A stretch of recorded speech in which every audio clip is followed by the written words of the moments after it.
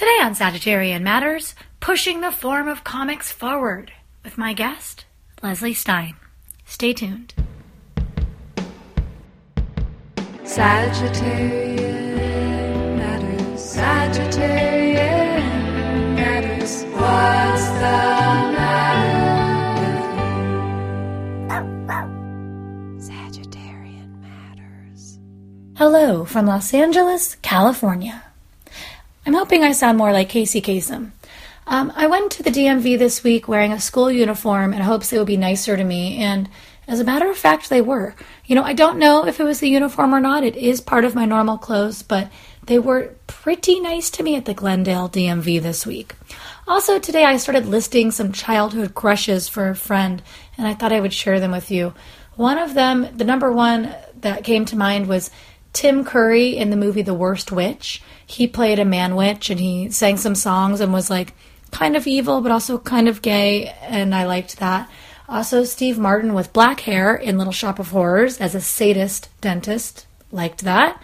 My Charlie McCarthy doll, which is an inanimate object, a ventriloquist dummy, if you will. My number one crush of all time was Jordan Knight from New Kids on the Block. Some people said he was gay. I said there was no way he was gay because he was for me, right? And at the time, I didn't really understand that he could, I don't know. I'm not going to go there. But I liked him a lot. And last but not least, Justin, the very handsome, chivalrous rat from the Rats of Nim. I just posted this crush list like 15 minutes ago on Instagram, and already 6 different people have blown up my inbox saying like, oh, Justin looks so stately and handsome in his uniform. I think that this is a common crush. If you had a crush on Justin from Rats of Nim, please get in touch with the podcast and let me know. Okay, in other news, I actually have a guest this week. Her name is Leslie Stein, and she's a cartoonist. You may have seen her comics on Vice. She has a new book called Present with Drawn Quarterly, which is beautiful and hardcover with cutouts on the cover. I really recommend it. I think it would be a great gift for any person in your life, particularly any woman, just because that's who I like to give gifts to. She's the creator of the Eye of the Majestic Creature series, as well as the diary comic Bright-Eyed at Midnight. Her work used to be black and white with a lot of stippling and details, and then over the past few years, she has morphed into someone who draws in a more abstract and watercolor way, and it's really fascinating and exciting, and she seems very free. I'm always chasing freedom. We talk about this in the podcast. Leslie joined me in a borrowed living room in Bed-Stuy, Brooklyn, New York, where we tried to chat over the sound of honking car horns and garbage trucks gunning it up and down the street. I don't know if it's garbage day every day in Bed-Stuy.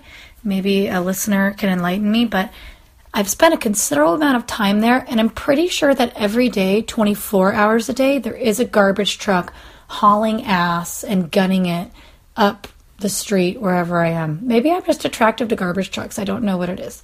But they seem very abundant whenever I'm in Brooklyn. Okay, I hope you enjoy the podcast this week and my conversation with Leslie Stein.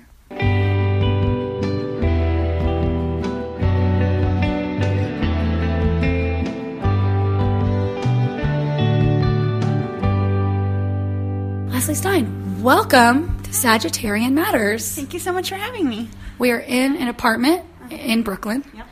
Producer Ponyo is wearing her headphones, doing the levels, sitting at the board, also getting pet. I loved the opening to your new book, talking about changing your perspective about things, which is a little bit of like this like magic just happened here, where it's kind of like when I'm eating carob and chocolate, and I'm eating carob and my friends are like, that's disgusting, and I have to say, you can't think of it as a chocolate substitute. You have to think of it as its own thing. Yeah. Like these are their own thing. But can you describe a little bit? Because I was looking at it again, and I was like, oh, I know I really liked this. What was the part I wanted to talk to her about? And I was reading it, and I was like, the whole introduction I like. That's so fun. So the book's not out till next week, so I've never written an introduction to a book, and I was a little nervous about it. But I wanted to be really transparent in how difficult it was for me as a journey to, like, draw comics. Yeah. And how you can turn that journey into something positive instead of just something maddening, you know?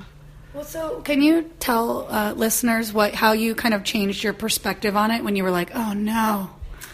So the comics that I got into when I was in my late teens were like people that I think are masters pretty much, you know. It'd be like Dan Clowes and Charles Burns were my favorite artists, right?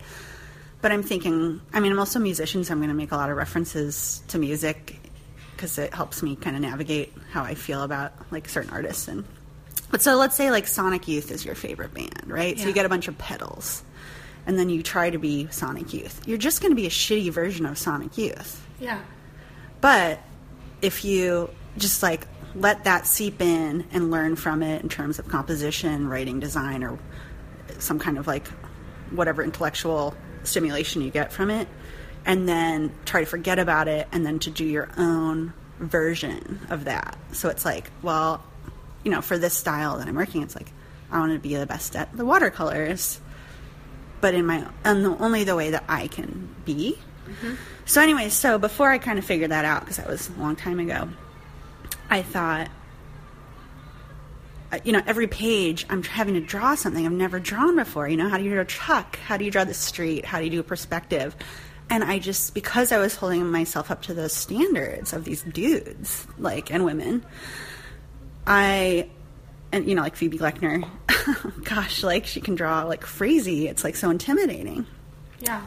So I kind of changed my perspective, and I was like, okay, I'm just going to pretend I'm making a present for somebody instead of like some masterpiece or something that I think I'm supposed to do, and like a birthday card almost, you know, and that like people will like it just because they know how much I care, you know. So that's how I changed my perspective, so that making it became more intimate, you know.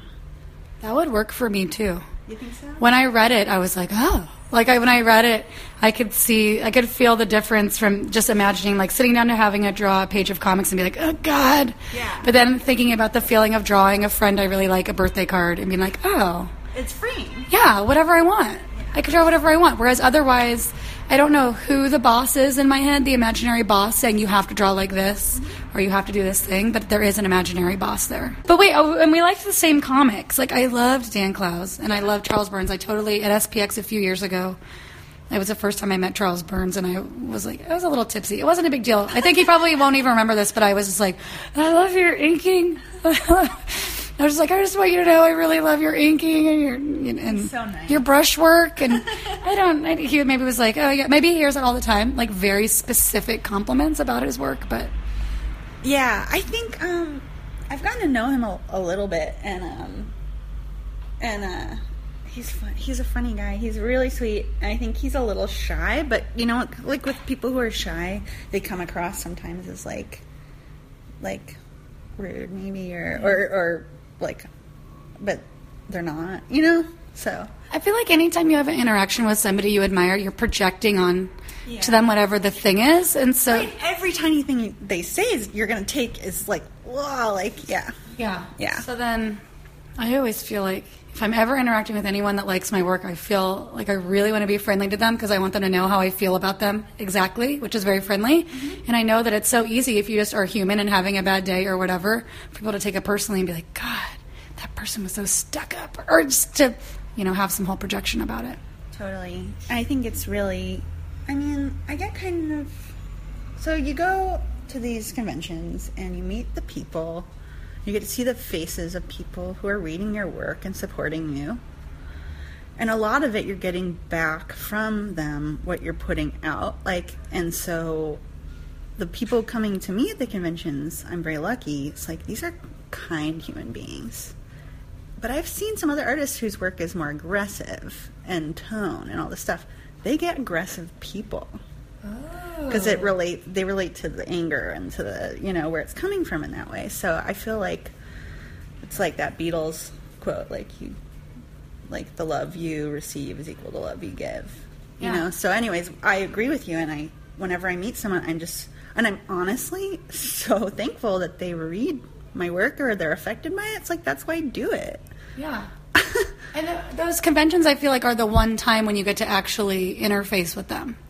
Yeah. With those people. Like Book Tour and, signings and stuff. Because otherwise doing comics is kind of in a void. Like, you put it out there, you publish it, it has likes or shares, but that's not the same as somebody coming up to you being like, I liked that. Here, I'm a human who actually would be in your peer group if we knew each other or were in the same town. Or Oh, totally. There's a woman I met recently, and she had bought one of my books, and this book was, it's called Bright Eyed at Midnight, and I did a diary comic every day for a year, and then me and Fantagraphics published the best of the year.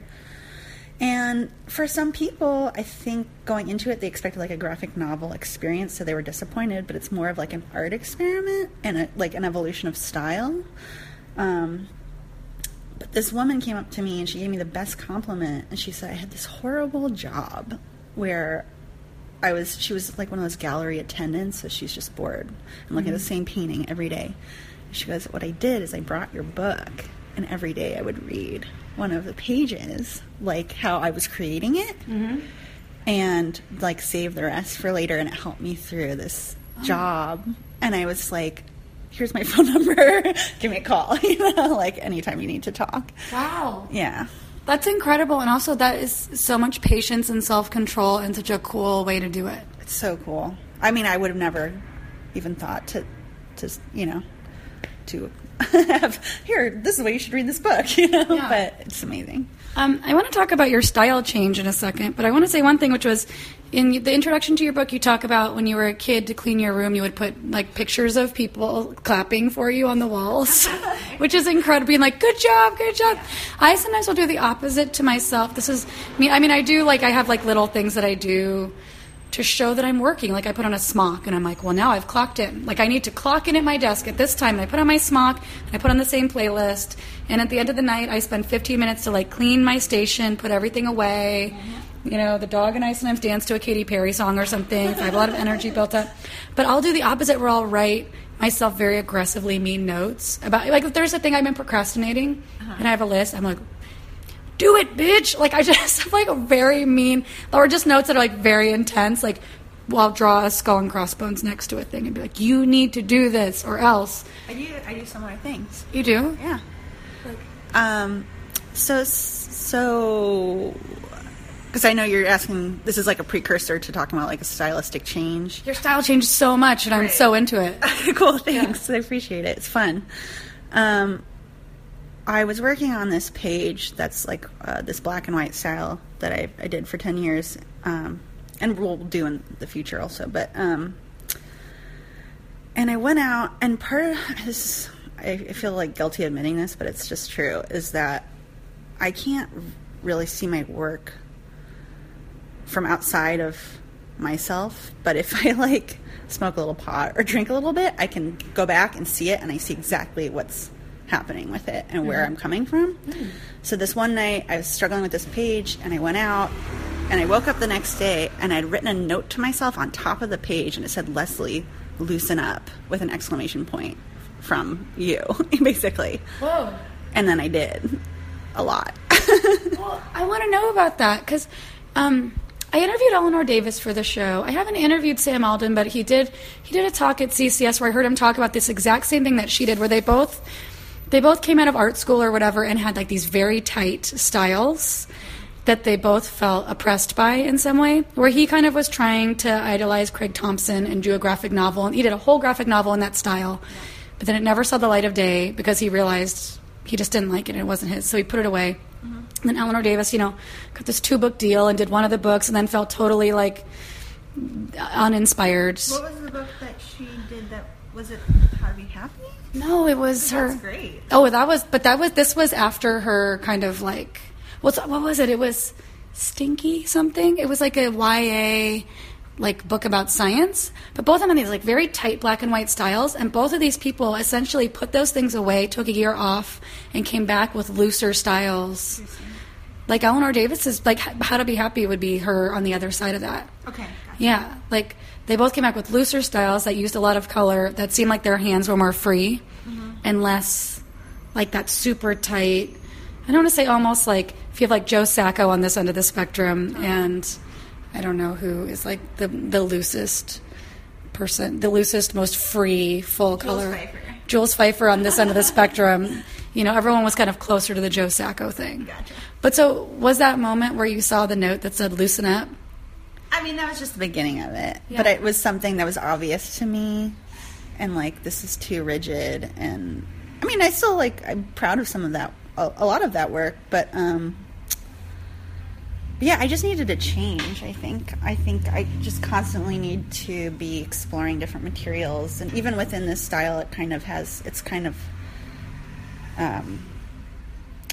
more fully formed. And it's like I get bored and I want to, like, blow it up and, like, start again and to see what I can do differently and how I can explore comics and try to do something that, like, no one's done but in my particular way, you know? Yeah. Like, searching for it. Like, because it's like you said about, like, Sam.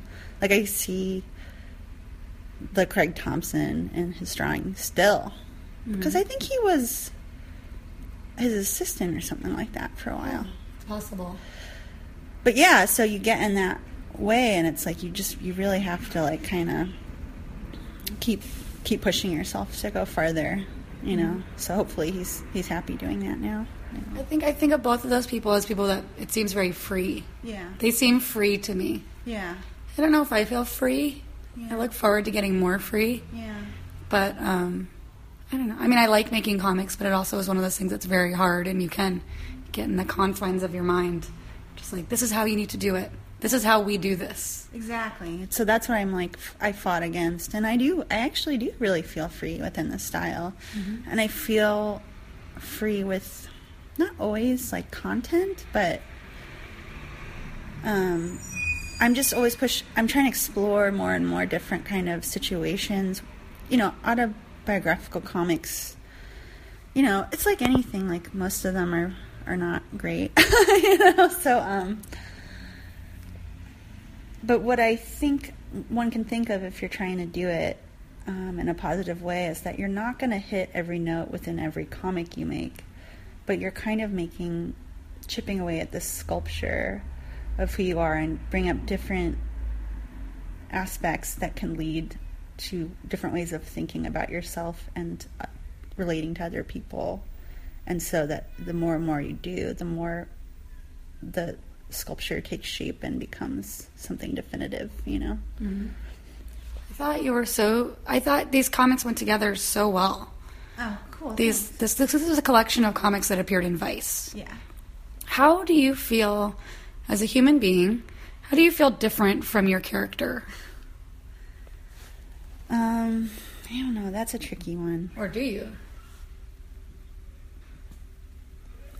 I almost feel like that question's impossible. Like, I would be better to, like, take a little inventory, like ask my mom or something, you know what I mean? Like, because she said to me, she read the last book and she goes, this character seems more you than the other character that you were drawing. And I was like, why? And she couldn't even say why. She couldn't say why. So I don't know. But I will say, in regarding to the stories flowing together, so I had been doing the 5-page comics for Vice for about a year, and I think, okay, I have enough. Let's, like, do a book of these. So I pitched it to Drawn and Quarterly, and they're like, great. It'll come out next year. So I was like, cool. So I have time to create a through line with the work I'll be doing before the deadline for the book. Mm-hmm. So what I did was, like, and I didn't tell them I was doing this. My editor at Drawn and Quarterly, Tracy Heron, she's a totally amazing person, totally amazing to work with. And I sent it to her after I had completed it in a specific order, and I said, I think this is the order it should be in. Let me know if you want to change anything and this and that. She's like, oh, it has a total, like, it's these short stories, but it's a total, it's kind of like, it reads like a novel, you know? Mm-hmm. So I was like, cool, I didn't tell you that, just hoping you would get it. Yeah. And then she did, so that was great. But, like, I would even do, like, dumb things, like there's this one about, it ends about, like, reincarnation and how, like, if I had a choice, I would like to be reincarnated as a bird. Mm-hmm. And so then the next thing I wanted to do, just like a funny, because that's kind of heavy. It's like, the next one should be kind of funny and light. So I just did it starting out taking a quiz about, like, what kind of bird are you? Mm-hmm. And I got, like, this falcon, and I was like, cool. And then led into the next story, so there was just, like, these little kind of threads piecing the short stories together, which I did, you know, on purpose. So. Yeah. Yeah. I think that's so cool. I teach a class at CCA, and I'm having them do diaries. I had them keep a diary for the whole month of July, and then their assignment was to turn that into a diary comic. But my hope was that they could look at the month from afar and see if there was a narrative arc. It's interesting. Wonderful. I was really happy to do it. Some students I find really are like, I'm not a memoirist. Why are you trying to make me do this? And I'm like, well, because if you can find the story arc in your own life, I feel like you can find a story arc anywhere with any character. 100%. Yeah, exactly. So some of your work, your work is now explicitly autobiographical. In the past, it was autobiographical, but like thinly fiction, just through having kind of anthropomorphic guitars and such.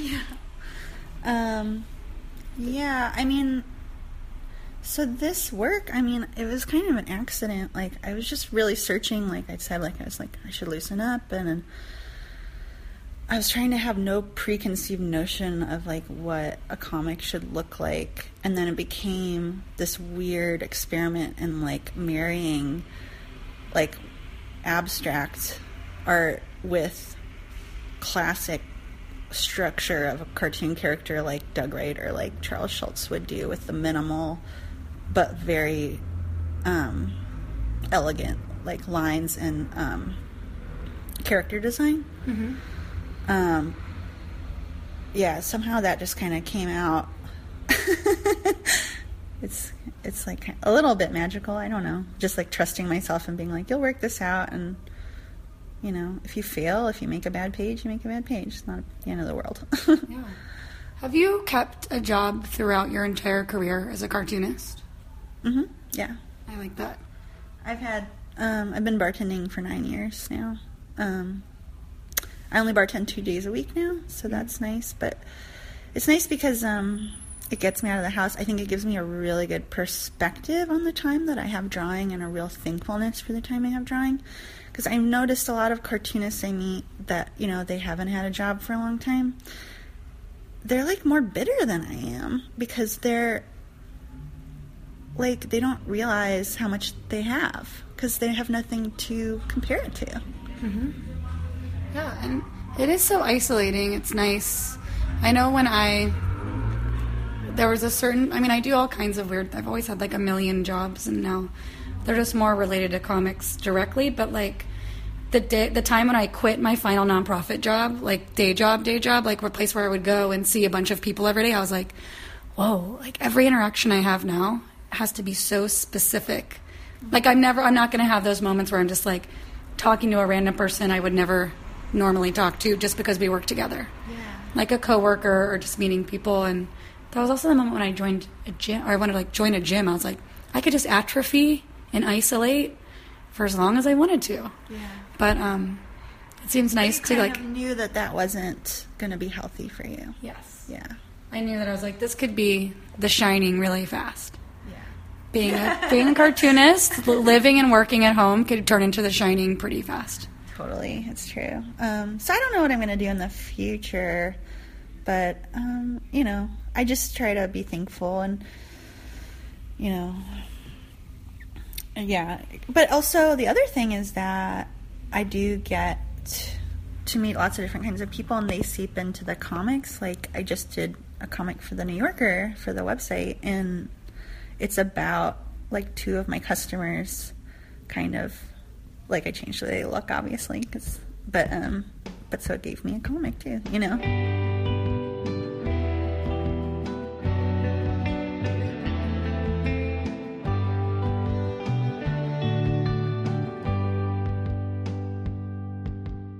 Not to be a Seinfeld, but have you ever noticed that I never try to sell you Blue Apron on the podcast? Or that we do not disparage and bemoan trips to the post office in favor of Stamps.com? Well, it is because we have no advertisers. 0. Producer Chris, producer Ponyo, and myself do this out of the goodness of our hearts, because we like it. If you would like to tip producer Chris Sutton, who dedicates hours to this series every week, please send your tip of $5, $10, who knows how much. That's your business, via PayPal, to hornetleg@gmail.com. That is hornet, like the insect, leg, like one of his appendages, at gmail.com. If you do this, we will read your name on the podcast. Isn't that exciting? We may have advertisers someday, and we'll rant and rave about free sex toys and mattresses and Blue Apron and whatever. But in the meantime, thank you. We appreciate your support, and I look forward to saying your name on the podcast. Producer Ponyo looks forward to it too. That was Ponyo's voice. Don't be scared. Bye.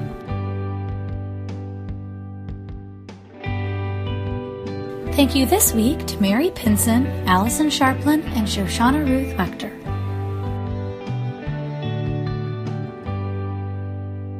How do you protect the people around you in your comics?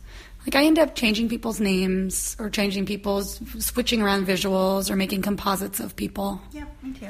Yeah. Generally, I would never make a comic that would hurt anyone, I don't think. And if I did, and that's hard because that means you're self-censoring a little bit and not being maybe as honest as you could be, but I just feel like, you know, there's a pettiness to using like negative, I don't know, like a revenge comic or something like that, you know, seems kind of immature. But yeah, so most of the time when people see themselves in my comics, like, they're stoked.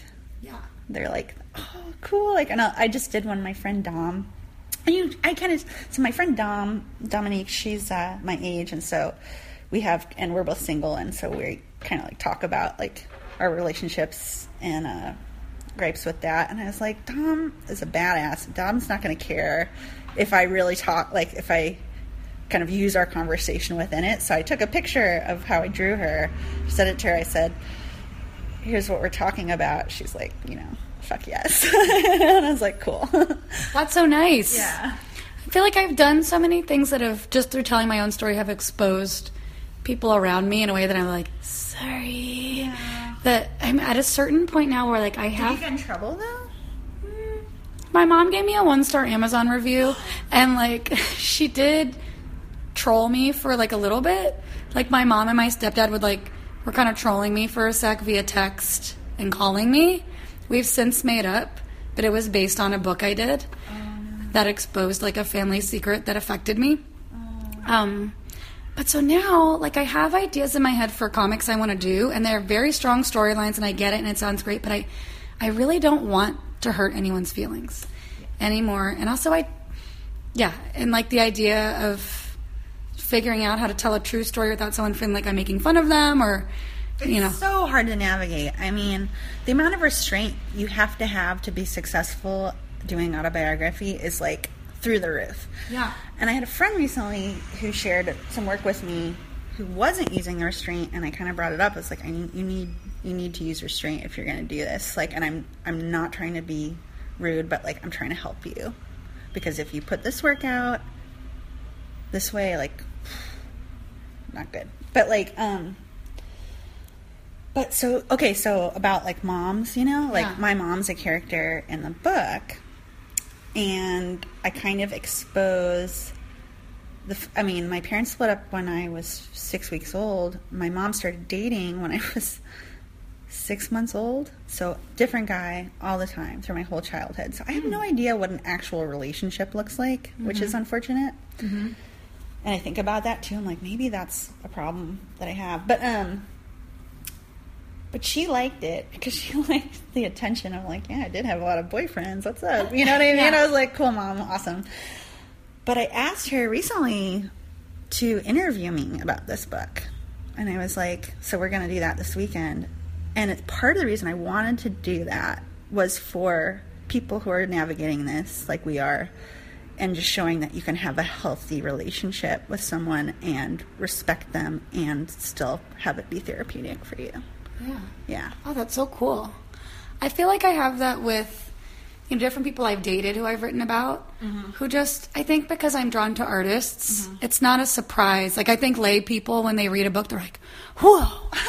You know, like, was this person just, like, astounded that you just drew about your life? And I'm like, well, no, they met a diary a diarist, like a diary cartoonist, and then they're an artist who writes songs about people or whatever. And so it wasn't like a huge surprise to anyone. And I probably was drawing comics about our life as it was happening that they saw and signed off on. So, and so generally with those people, it can be like, hey, I did this comic about our time. Here's the things that came up. And also I generally come away with some kind of emotional resolution myself from having to see myself from afar and through a different narrative lens to make it kind of balanced. And then spending like 6 hours at a stretch just recreating a hard time we had together. I generally come away with it with some kind of self-regard that then I can bring to our present-day friendship or relationship or whatever. Oh, good. Well, that's great. That it's a positive experience, you know? Yeah. I mean, when you're doing this work also, in order to stay sane, it's like you have to want to be doing it, you know? Mm-hmm. And that, you know, they always say this like cheesy thing, it's like draw what you love, you know? That's why I started drawing the guitar with the arms and legs. I love guitars, you know, so I'll draw the guitar. But so that's difficult because it's like you're then inhabiting a kind of negative space within, but also finding resolution and having it be cathartic. I sometimes feel like I don't go deep into these dark places in my work because I want to enjoy being there doing the work. Mm-hmm. And I'm like, this is my time. I can deal with that when I'm thinking, you know, if I'm sitting at a cafe. When I'm drawing here, I want to be thinking about the positive, life-affirming aspects of my life as a survival mechanism. Mm-hmm. That's such a healthy way to go about it. I definitely I think I've had all the moments, like the shining moments where I'm in the middle of nowhere, isolating for days at a time, drawing things like my dog dying of cancer or something, and just being like, and I'm like, it just has to get done. I'm just doing it. And it's not, I don't feel like rad afterwards, but I just was like, this is the thing that had to happen. Yeah, I understand that too. I've done that. I've worked through that kind of stuff. I mean, I've cried while I was drawing my comics before, you know? So, is there anything else? Like, I find that I've gotten more private the longer I've been doing autobio, the more private I've gotten in other aspects of my life. Mm-hmm. Is there anything that you specifically don't write about, or in your head you're like, I will not write about this subject? I don't know. I guess probably, yeah, like, I don't write about sex, but there's a few different reasons for that. I'm not interested in exposing other people. You know, I don't want to get that type of attention from other people in the comics community. Mm. And, which is... But I think that I could write about it in a fiction book, which I plan to. But I also like the idea of, like, having a comic, and I've always done this, that doesn't rely on specific things that would bring people to the work. Like sex, or, you know what I mean? Because that's too fucking easy. You see something like sex sells, right? Yeah. So you go, the book about sex. So it's like, no, let's take that out. I mean, this is probably the main reason. And then find something interesting with this work that doesn't rely on, like, what advertising relies on, mm-hmm. but just relies on, like, emotive, like, visual experimentation and, like, making an art product, making art and not a product mm-hmm. to sell, you know? I think about that because I'm on Patreon, and different people I've talked to have been like, well, you know, the top things on Patreon are all, like, sex comics. Of course. And I'm like, and, like, so, like, there's, like, one split second when they say that where I'm like, well, I want money. Right. Should I just draw something sexy? And I'm like, I really don't want to. I also don't like drawing about sex. I feel like I give people enough. But then I'm like, can I just have anything? Can I live? Right. Like, living for me is having sex that I'm not then having to, like, draw in my diary. Or sometimes I forget that I can draw that. Yeah. Like, I could draw, like, a sexy picture. And so there have been times where I've, like, literally drawn, like, a pair of underwear in my sketchbook. And I'm like, whoa.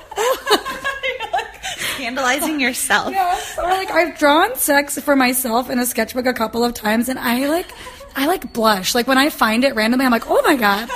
I'm like, what is that? It's Yeah. like looking at a picture for me because you're kind of embodying something as you're drawing it too. Sure. So I this comic I was working on this week has to do with I'm referencing the X-Men, and part of the reason I did it was like, oh my god, how fun would it be to try to draw Rogue? I haven't tried to draw Rogue since I was like 13. Yeah. So I'm looking up all these 90s like pictures of Rogue. They're just terrible drawings. And then I finally found one. I was like, okay, that one's all right. I'm gonna. But like, it's like, so I'm drawing it, and it's like, the male representation of like this physical body that like is non-existent. You know what I mean? Yeah. It's like boobs, and there's no like gravity and like whatever. But I started drawing it. I'm drawing it. I'm going, oh fuck, I get it. Drawing this way is really fun. Oh. Like I can see why they wouldn't want that like taken away from them. Yeah. But yeah, so I had a fun time drawing the X-Men. I tried to draw X-Men kind of characters when I was 13 or 14 too. Yeah. And Who's it- your favorite? I mean, I liked Rogue. I don't know who. I don't even remember who I liked. What was like? I don't know. What was that girl's name that was like the teenager? Jubilee. Like I thought she was cool. Yeah, I don't love know. Jubilee. But then I would draw my own versions of people that were wearing that were like part cyborg, that had like a weird full body kind of spandexy suit, and like big boobs and like mildly anime or part Marvel face. But I would spend hours on a drawing of them just standing in some cool pose, or even with their hands on their hips or something. Oh, yeah. But then I was like, I can't make it move. Right. I can't draw it over and over again. You couldn't use like the foreshortening. Oh hell no! Of them going like this, kind of like your arm coming towards the camera, spitting out a spider web or throwing an orb or whatever the thing. So then I was like, this doesn't look like Marvel. I was like, I guess I can't do comics. And so I actually threw it away until I stopped making comics for a couple years until I found like King Cut and The Assassin and the Whiner and Ariel Schrag and like just different people that did auto-bio stuff and self-published stuff that didn't look like that. Yeah. And I realized, and American Elf. Yeah. And I realized like, oh, this exists. There's a place for me. Yeah. I had a similar experience where I was like, comics, I can't really draw comics. Those are either for superhero or they're like for the paper. And then when I found like the stuff that inspired me, I was like, just like immediately my brain flipped and was like, that's what I'm going to do for the rest of my life. Yeah. It was like immediate. And stupidly I doing it. But it's good. I mean, it seems like for me, I don't know how you're feeling about current stuff within comics, but the world's in a horrible place right now. Everyone's freaking out, as they should be. But weirdly, it's like I feel like I'm in a better place in my personal life than I have been in a few years. Mm-hmm. So that's kind of a hard like balance, like what's going on in the world and what's going on in your personal life, and to kind of have to separate them a little bit. Have you been having issues with that? No, we've tackled some of that on the podcast.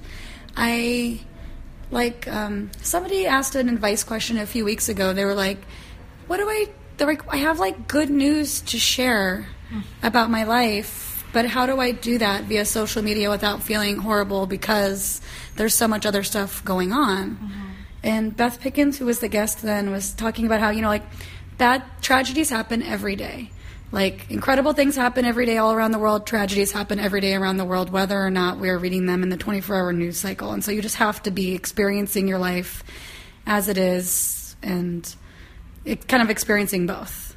Yeah. And not just succumbing to one or the other, because it's not actually helping the people experiencing the tragedy if you make yourself as miserable as they are, even though you're not being affected directly by it. And then if you can be nourished and come from a healthy place, you can give more to other things. I think that's super healthy. I'm glad to hear it. And I think one of the things for me has been difficult. Self-promotion is very difficult for me. So that switch that I flipped in my brain had to do with like, okay, this isn't selfish necessarily. It's not like just attention seeking. This is sharing something that I care about and that might potentially help someone else, or even just give them like a few minutes of laughter in their day, or brightness through color, or whatever, so it's turned from like selfish to actually just sharing and caring. Well, for me, reading your book, the sharing and caring you did, it was so nice. And like, we still need, entertainment, and we still need good, like, quality stuff. And you are a woman, and you're not a Republican, and you're not a white supremacist, and you are making, like, a really nice, grounded book that I think, I don't know, could lend somebody some comfort or joy in an otherwise harsh day. I can't just all be looking at Twitter being like, ah! Yeah, I know. Which I appreciate. Do you have any advice for young cartoonists? Or old cartoonists? That's my new spin on my old question. I love that. That's great. I don't know. Advice. I guess just the kind of work I want to see right now is obviously coming from a positive place, trying to make the world better and not making ego-based work. Mm-hmm. So I guess what I would say to young cartoonists is, like, try to find work that is more real and honest and not just make product, you know. Mm-hmm. For gratitude, like, because people think, oh, I'm a cartoonist, I want this and, like, certain accolades. Mm-hmm. Those are meaningless. Yeah.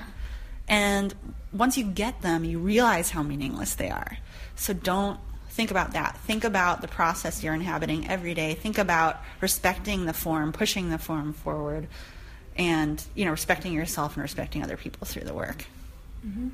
It's so valuable. Can I say I'm very happy that you have a job a couple days a week, because I feel like it makes making a comic sustainable, and it doesn't put so much pressure on it that then you feel, or I'm projecting, but, like, I just feel like it's easier to, like, get into a K-hole where you're like, about your comics when you have to rely on it so intensely. Yeah, I said that too. Like, someone asked the you know, advice for young cartoonist question, and I was like, get a job. Yeah. That's my advice, get a fucking job. But, I don't know. Somebody asked the other week, an advice question they asked was like, I want to make a graphic novel, so should I quit my job? And I was like, no, don't quit your day job. And I don't mean that in, like, the shitty way. I just mean, like, I mean, also, part of the thing I like about doing the podcast and talking to cartoonists is letting people know most cartoonists, unless they have rich parents, I mean, everyone has a secret source of income. Or not even secret. People have day jobs, or people have rich families, or people do illustrations for hire, or people do stuff that people don't just get to, like, make comics. In America, at least, for the most part, indie cartoonists, if you're not, like, working in a Marvel factory dungeon somewhere, there's nothing wrong with having a job. It doesn't mean you're a failure. No. It just means you're a normal person. Well, it's nice. It's also, like, separating success and accomplishment, or thinking, like, what do those things mean to you? Like, do you want to be an accomplished artist who, like you were saying, just kind of is in the craft and is pushing the form and just getting to live that practice every day? Mm-hmm. Or are there other kind of benchmarks of success that you're looking for that have to do with capitalism? Right. You know, and it's just, there's kind of no correlation. No. And the other thing is about, like, popularity in comics. Like, I have to say, like, look at our culture right now. Like, the most successful movies and films are mostly the dumbest stuff, you know? So popularity doesn't really mean much to me. If not many people are reading my work, I don't care, because, like, I like the reason I got into comics in the first place was because I liked the weird stuff that no one else was paying attention to. That's all I wanted to do, was something for people who were maybe more like-minded and that needed more outlets than just what you see in, like, the Cineplex and what you would read, you know, as a bestseller. So to me, it's, like, somehow, like, some kind of weird badge of honor, almost, like, not being very popular. But it's like you're popular because it's sustainable. And so, or do you feel like, is there, like, ever a thing where you're like, okay, I think if this exact kind of person reads this comic, or if someone gets this out of it, then I will be like, okay, I did what I came to do. Yeah, and hoping that people get things out of it that I wouldn't even know, you know? Like, so yeah, no, I'm just trying to do it. I'm trying to enjoy doing it. Hopefully, like, be slightly helpful or entertaining to other people. Keep my expectations low. Live simply. be kind to other people. That's it, you know. I think that's pretty strong. I think it's a strong place to end. Leslie Stein, thanks for coming on the podcast. Thank you so much for having me. It's so kind of you.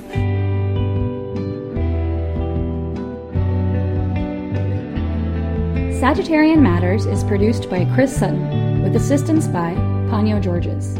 Our theme music is composed by Carolyn Pennypacker Riggs of the band Bouquet. Thank you for listening, and I'll see you next time.